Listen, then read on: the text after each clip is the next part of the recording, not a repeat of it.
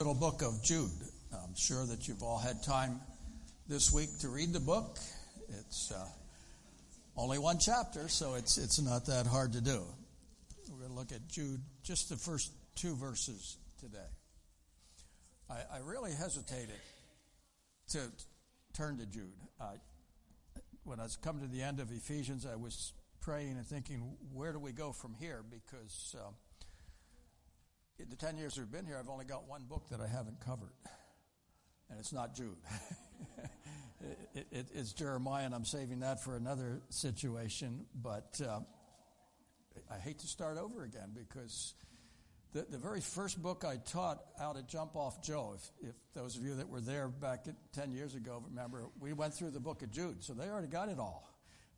And they're just going to sit there and daydream if I go over it. But I'm doing it for a reason.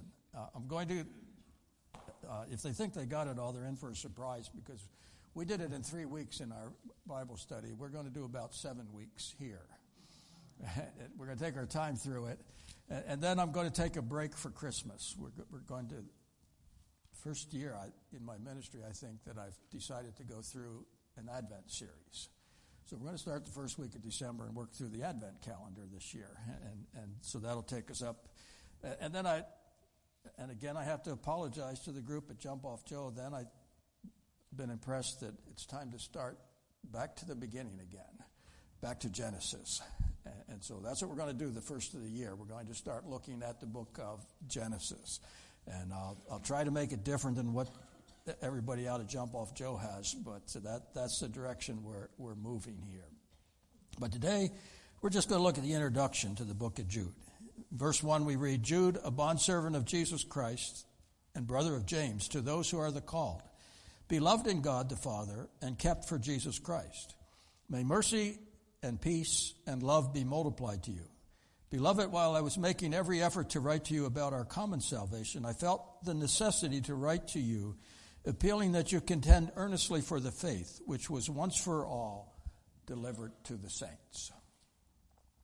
Many people today reject the church. They feel that they can worship God out in nature. They can worship God on the golf course. Now, I've lived on the golf course for 10 years now, and I have often heard the name of God on the golf course. I've only once heard the name of God used in the form of praise. So I'm not sure how well you can worship God on the golf course or not. One individual made a hole-in-one right shortly after we had moved into the house there, and he was jumping up and down and praising the Lord, and I think the praise was genuine because it, just from our brief conversation with him, appeared to be a child of God. But most of the time that God's mentioned there isn't to do with worship, I'm afraid. I always laugh. I don't do it to their face, but I laugh when people say, we're going to leave the church and we're going to start our own because we want to get back to the New Testament church. We want to be just like the first century church. And so we're going to start our own church and we're going to get back to the basics here. I chuckle because there is no clear picture in the New Testament of what was the first century church actually like. We don't have any order of service given. Matter of fact, we can't even conclusively say they used this form of government or that form of government. You can find congregational government in Scripture. You can find eldership government. You can find the Presbyterian system with the bishop and so forth, all included in the Scripture. The fact of the matter is that when we move that direction, what we do is we take our problems with us and our preconceived ideas with us. And it isn't long until we start a new tradition and we're just back to square one again.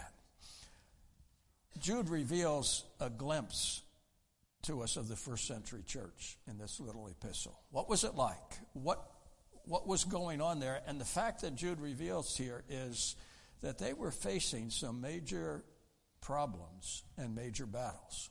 They were facing some doctrinal issues, some moral issues. And so things haven't really changed much over the years because we still face those same kind of problems today. As we look at this book, I think he's calling us to contend earnestly for the faith. That's one of the reasons I think that I've been drawn back to the book of Genesis. It's a book that's under tremendous attack, even in theological circles today. Liberal philosophy and so forth is reinterpreting the book of Genesis. We need to contend for the faith, I think, in that area. But why did the first century church have so many problems? They had problems because they were composed of people. That's the basic reason. When you have a group of people, imperfect people now, you will have problems. Jude had a tremendous desire here in verse 3. You notice he wanted to write about our common salvation. What is it that we have in common? The Apostle Paul did that for us in Romans chapter 3 through chapter 8 there. He expanded that whole doctrine of salvation for us there. And Jude had the idea, I'm going to do the same thing, and I'm going to write about the common salvation. But before he could do that, he realized he had to contend for the faith. Paul had warned about that in Acts chapter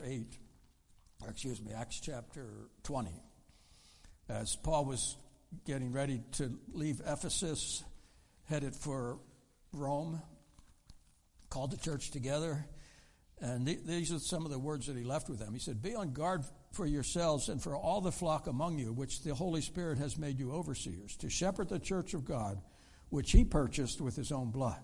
I know that after my departure, savage wolves will come in among you, not sparing the flock, and from among your own selves, men will arise, speaking perverse things, to draw away the disciples after them." That was the danger that Paul was wrestling with there. Peter gives the same idea in 2 Peter chapter 2, where he says, "False prophets also arose among the people, just as there will be false prophets among you, who will secretly introduce destructive heresies, even denying the master who brought them, bringing swift destruction upon themselves." And then later, Paul, writing to Timothy, in 1 Timothy chapter 4, verse 1, says, "The day is coming, as we approach the end of this age," he said, "men will depart from the faith. They will give heed to seducing spirits and doctrines of demons." And I believe that we are facing that today. We are seeing men and women introducing doctrines that are contrary to the Word of God. So we're going to look for a few weeks at the book of Jude. Then we'll take a break for Christmas. And then we'll get back to the basics. As you look at the first 11 chapters of Genesis, you will find just about every doctrine in the New Testament has its roots from those particular chapters. And those 11 chapters are being written off today, even in many of our seminaries, as a myth and not to be taken literally. I think we need to get back to the Word of God and what does God say in those areas. So we're going to contend, in a sense, for the faith as we look at those particular chapters. But this morning, let's just look at the introduction. We are introduced, first of all, to the author. He identifies himself here as a bondservant of Jesus Christ and a brother of James. Now, if you turn to Matthew chapter 13, you will find the James that he's talking about here. It's not James and John, but this is a different James here in verse 55. It says, "Is not this the carpenter's son? Is not his mother called Mary, and his brothers James and Joseph and Simon and Judas?" Or Jude. So this is the Jude that we are dealing with. He was actually a half-brother to Jesus Christ. He didn't believe in Christ as Christ was growing up. In John chapter 7, as Christ was making his last journey to Jerusalem, as he was going up to one of the feasts there in verse 5. Okay. You got the whole, good, okay, because in my notes it's 7:7, and I looked at that this morning and it wasn't right. But verse 5 says, "For not even his brothers were believing in him." That included Jude. Up until the crucifixion and the resurrection, they did not believe in Jesus Christ. They thought he was mad. They thought he was crazy. And it wasn't until after the resurrection that God got a hold of their hearts and they turned and began to worship him. Why didn't he introduce himself as a brother of Jesus or a half-brother of Jesus? I think on his part it was partly an act of humility and perhaps a little bit ashamed of the fact that it took him so long to come to belief in Jesus Christ and to really realize who he was. They had the same mother, the same family, but I think there's an important truth in that. It's possible to grow up in a Christian family and have Christian parents and not be a child of God. I think we need, has to wrestle with that truth there. I think of a man years ago, and I realize I'm differing from the covenant theology on this, but we had a man in our church, our first church, that got rather upset when his oldest son accepted Christ as his personal Savior. He had come to I don't know whether it was vacation Bible school or Sunday school, made that profession of faith in Christ, went home and told mom and dad what he had done, and dad was upset because he said he doesn't need to accept Christ as Savior. We had him baptized as an infant into the church. He became saved through that infant baptism. He did not need to do this. And he was taking his wrath out on us in a sense, but it was interesting. Years later, this same individual, he moved out of the community, had been in our church for several years, moved out of the community, came in contact with somebody from, I think it was Campus Crusade or InterVarsity, I'm not sure which, and he made a public profession of faith in Christ. And so he realized, hey, it was good that my son made that choice, regardless of where mom and dad stood and whether they had him baptized. I had an interesting conversation with him during that time because I happened to know that his sister had also been baptized into the church, and she was living a very wild life, far away from the Lord. And I said, well, what about your sister? Is she saved? And he said, well, to tell you the truth, she's what we call an unsaved Christian. That was a new term to me. I said, what do you mean an unsaved Christian? He said, well, she doesn't believe in God. She doesn't have anything to do with the church. She's living a life of sin, but because our parents had her baptized, God's obligated to get her into heaven some way. He said, I don't know how, but if she were to die today, God has to get her there because she was baptized. I said, well, I think you better re-examine the scriptures on that issue, because in Acts chapter 16, verse 31, it said, whosoever shall call upon the name of the Lord shall be saved. Not whoever is baptized as an infant, but whoever calls upon the name of the Lord shall be saved. Jesus said in John 14:6, I am the way, the truth, and the life. No one comes to the Father but by me. And again in Romans chapter 10, verses 9 and 10, it says, if we confess him as Lord, if we believe in our heart that God has raised him from the dead, we shall be saved. It is only if we come and we ask for his forgiveness and his cleansing that we are made into a child of God. It's an individual choice that each of us must make. And Jude had to do that. Even though he grew up as a half-brother of Jesus Christ, there was no guarantee he was going to make it to heaven unless he came and accepted Christ as his personal Savior. And the same thing is true of us today. If we're trusting in mom and dad, if you're trusting in the fact that you've been in church for many years, you've got a problem, because it says, believe on the Lord Jesus Christ and thou shalt be saved. And so it's important that we wrestle with that issue today. And I think Jude, as he writes this book, calls us to that very issue here. Notice who he's writing to. He's writing the recipients here. He doesn't identify who they are. Were they individuals that he was writing to? Was this a church gathering that was receiving this letter? He doesn't give us enough information to know who this letter was designed for. But he does describe the recipients to us in three ways. And I think that's important for us to consider here this morning. He, first of all, is writing, he says, and I lost Jude here. He's writing to those who are, what? The called. Those who are called by God or by Christ Jesus here.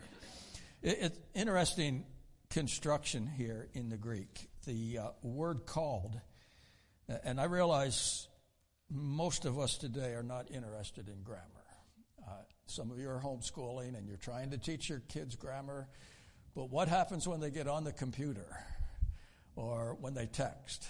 Grammar goes out the window. Nobody thinks about grammar anymore. Any of you struggle with that? I still even struggle to compose a letter on the internet, let alone, I'd much rather do it on my typewriter or longhand than do it on the computer. There's too many shortcuts and it just, I don't know. I guess I'm old-fashioned. but that's me, not you, I'm sure. But in the Greek, the word called was placed at the very end of the sentence here. Now, that doesn't say much to us in English, but it did say something in Greek. Whatever was of most importance in the sentence was put at the end of the sentence. So he put it there to stress the importance of this. And he's stressing the fact that you and I have been called of God. I don't know about you, but I thank God that he called me. That he wanted me to be a part of his family. We find that call in many scripture. In Matthew 11:28, he says, "Come unto me, all you that are weary and heavy laden, and I will give you rest." How many times have you come looking for rest? Because he invited you to come. He called you to come. He wants to bear that burden for you. What a tremendous blessing that is.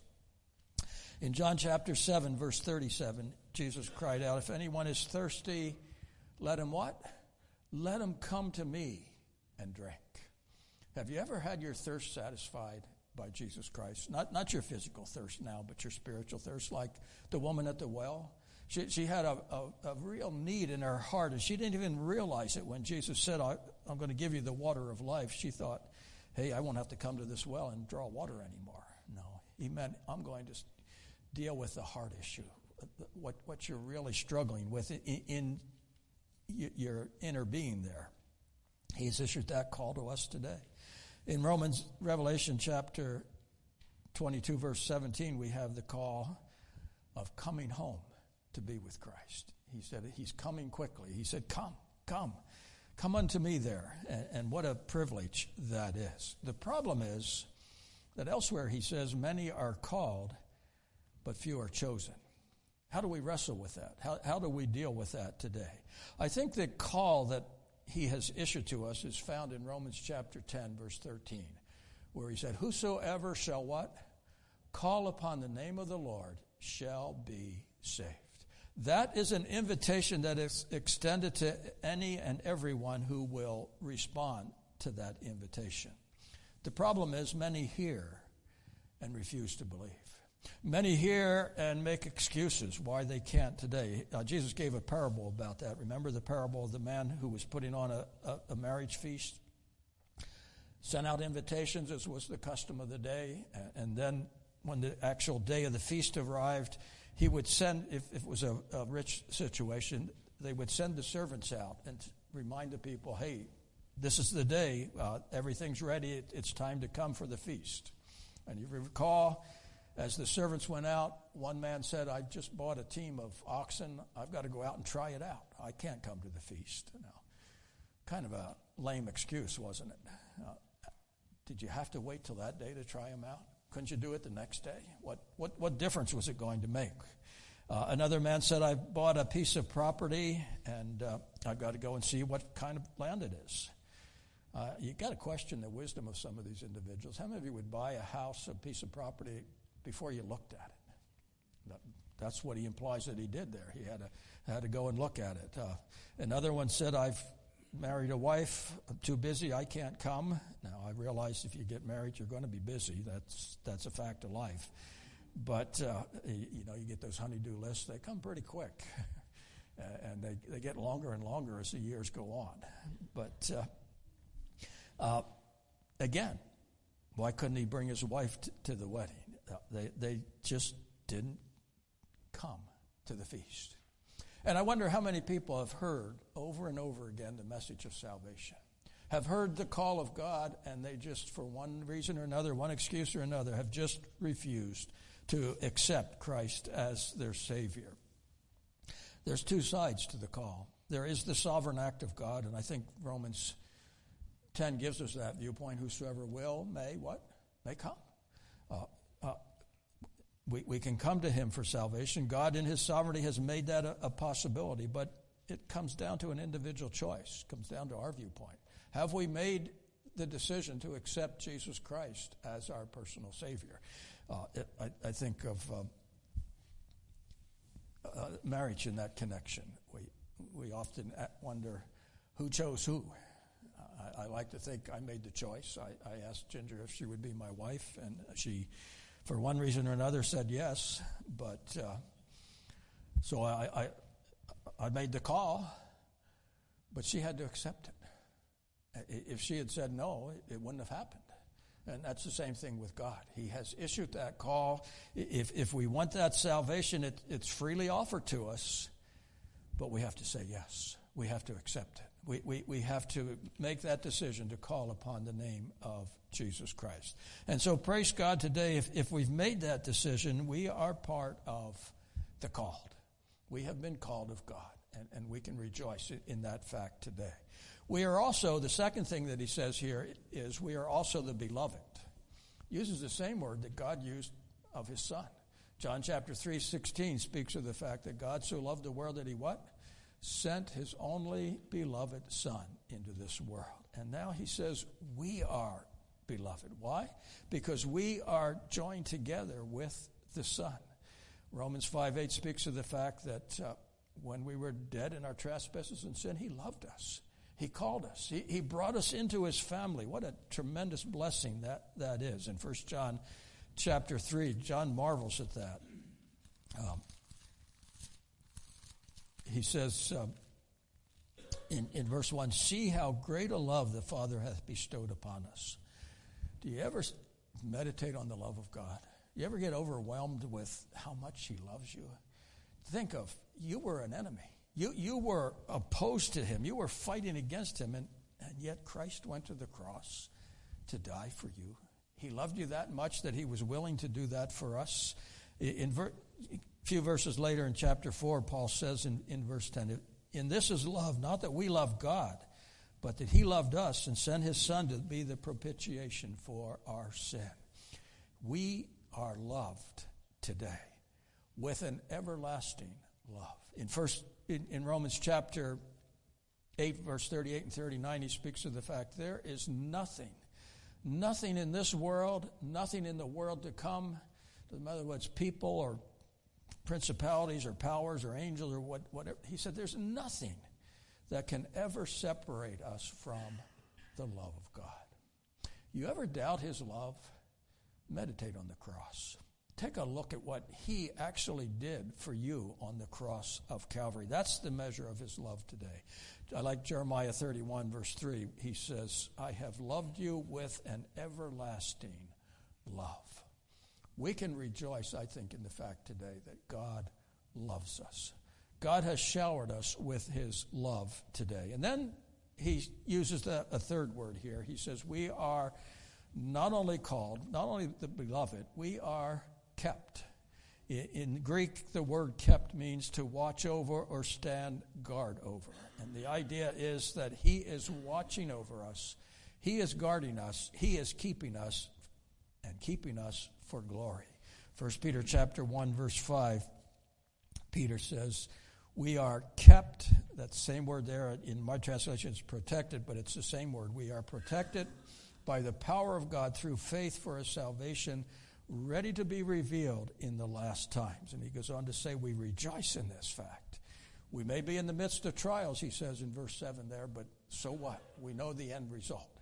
You've heard that phrase many times, this too shall pass. In the world, we're going to have trials. We're going to have tribulation. We're going to have some suffering as we walk through this world. But guess what? It's going to pass. We're going to be home someday with Christ in glory. What a glorious future we have to look forward to. And not because of what we do, but because we are kept by Jesus Christ. In John chapter 10, verse 28, speaks of the fact that he holds us in his hands. Pretty safe place to be, isn't it? In the hands of God. We are secure in him. Paul had that confidence as he approached the end of his life in 2 Timothy chapter 4. In verse 18, he said, "The Lord will deliver me from every evil deed and will bring me safely," where? To the answer that I'm looking for? To the answer that I'm praying for? He was in prison. He was facing the possibility of being beheaded there. No, what he says is here, he said, he will bring me safely to his heavenly kingdom. To him be glory forever and ever. Paul lived with eternity in mind. He knew in this world he may give his life. He may be called, and as he actually was, beheaded there. But he said, so what? I'm going home to glory. I'm going to be with Christ in eternity. And you could write to the Philippians and say, it doesn't matter whether I live or die, as long as God's glorified through my life. He said, if I had my choice, I'd go home, but if I don't have my choice, I'll stay and serve. He was willing to do that because he knew ultimately he was going to be home with Christ in glory. How is that possible? Well, Hebrews 7:25 gives us the key there, I think. Speaking of our high priest in heaven, he said, he ever lives to make intercession for us. He's going to see us safely home to glory. He's praying with us every step of the journey. And so Paul, or Jude, then, in a sense, has a prayer here in verse 2. He prays for, first of all, for the ones he was writing to, he prays for mercy. Mercy because we still live in a sin-sick world. Mercy because we struggle and we fall at times. And praise the Lord, in 1 John 1:9 it says, if we confess our sin, he is faithful and just to forgive us our sin, cleanse us of all unrighteousness. Why? Because he's a merciful God. Hebrews 4:15 and 16 invites us to come to the throne of grace that we might find mercy and help in time of need. Mercy is God withholding the judgment that we deserve and blessing us with the blessings that we don't deserve. And then he prays for peace. We looked at that last week. What a tremendous blessing peace is. John 16:33, he said, in the world you're going to have tribulation, but I give you my peace. Romans chapter 5 speaks of the fact that we have been justified by faith. We have peace with God. And again, in Philippians 4, 6, and 7, I'm not going to take time to develop that this morning, but we can experience the peace of God as we come with prayer, with supplication, with what? Thanksgiving. And God will see us safely through the storms and the trial and the pain. We have the quiet confidence in our heart that God is in control of our lives, and he's going to see us safely home to glory. That's the peace that he gives to us. And then he prays for them that love would be multiplied in them. Love is a tremendous gift. Romans chapter 5, verse 5 says, through the Holy Spirit, the love of God has been what? Poured out in our hearts. An abundant supply there. The idea that he gives us in Romans is we don't manufacture that love. He showers it upon us.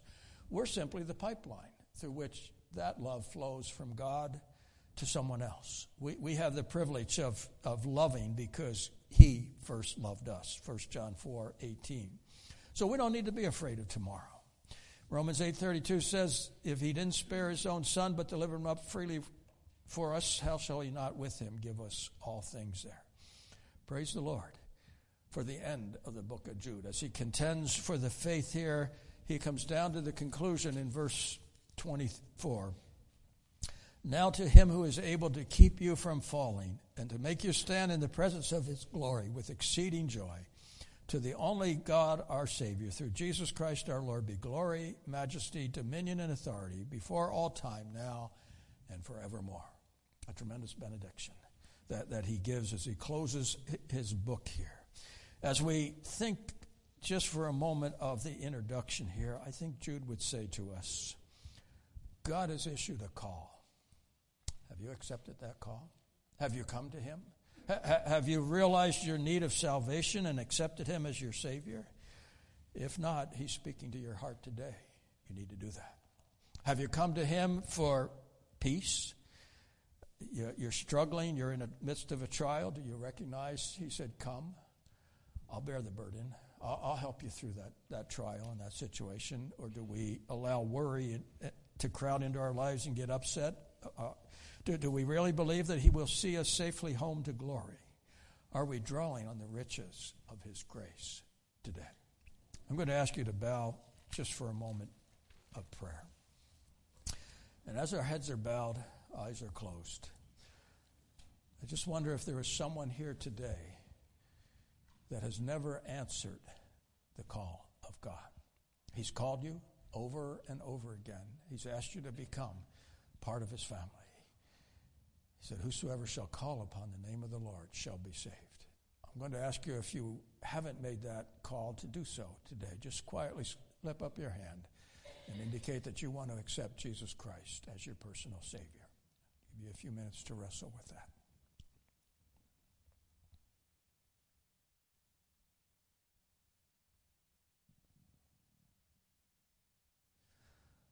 Father, today we thank you that you have called us to be part of your family. We don't understand why you would do that, but we thank you that you did. We can't begin to fathom the depth of your love that made that possible, but we thank you for that love. And now, Father, as we think of that, you've called us to peace. You've called us to love. You've called us to enter into the blessings that you've showered upon us. Give us the wisdom to answer that call, to accept what you want to do in our lives, and to look forward to the day when we'll be with you in glory. We pray in Jesus' name. Amen. I'm going to ask Dan to come at this time for our announcements. He's here somewhere. There you are.